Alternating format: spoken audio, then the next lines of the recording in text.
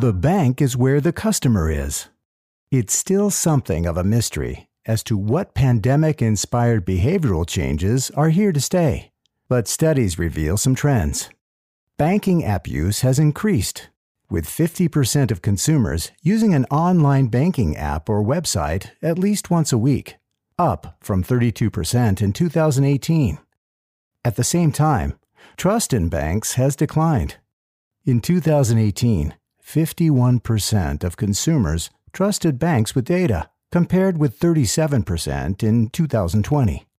And one study shows that physical bank branches are still very much in demand, despite increased global digitalization. There's a lot to consider. Cardholders want to embrace a digital experience while being able to visit a branch. They want a holistic user experience that means being able to access their account securely and easily, wherever they are. Success in banking today means more than creating customer-friendly branches. It means adopting a dynamic phygital strategy while staying cost-effective. How can that mix be achieved? Statistics show that customer requirements at home focus on experience. For example, 96% of banks see customer experience as a top priority in transformation projects, and 61% of customers want an easy onboarding to online banking services.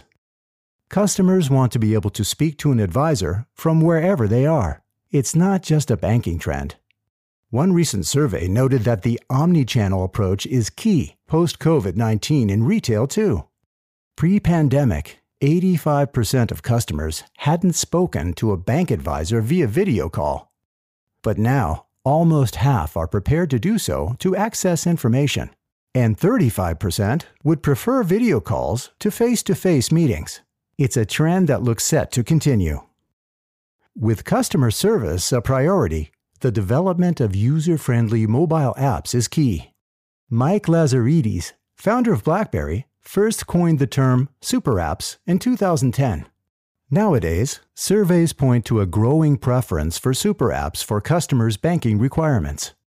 Digital banking app Revolut is one such app. Its founder is currently worth over $7 billion. One thing is clear: customers want simplicity. Activating a new card remotely should be a quick and easy process, one that can be completed while watching TV. G&D's Convego Activate takes this consumer demand into account, making card activation both frictionless and secure. Yet tools alone, or great design alone, do not ensure a great customer journey. UX is increasingly important. The entire customer journey must be considered, including user scenarios that cover various angles and various target groups. Post-pandemic, travel is picking up again, and customer expectations have developed, with customers used to accessing services digitally, quickly, and easily. Back in 2007, The Guardian advised you to upgrade your phone for a newfangled Wi-Fi-enabled smartphone to be able to access online banking securely to avoid having to take a laptop on holiday to use online banking. Nowadays, we're all used to accessing banking services via smartphones. But security risks remain when using public, unencrypted Wi-Fi or insecure Bluetooth connections.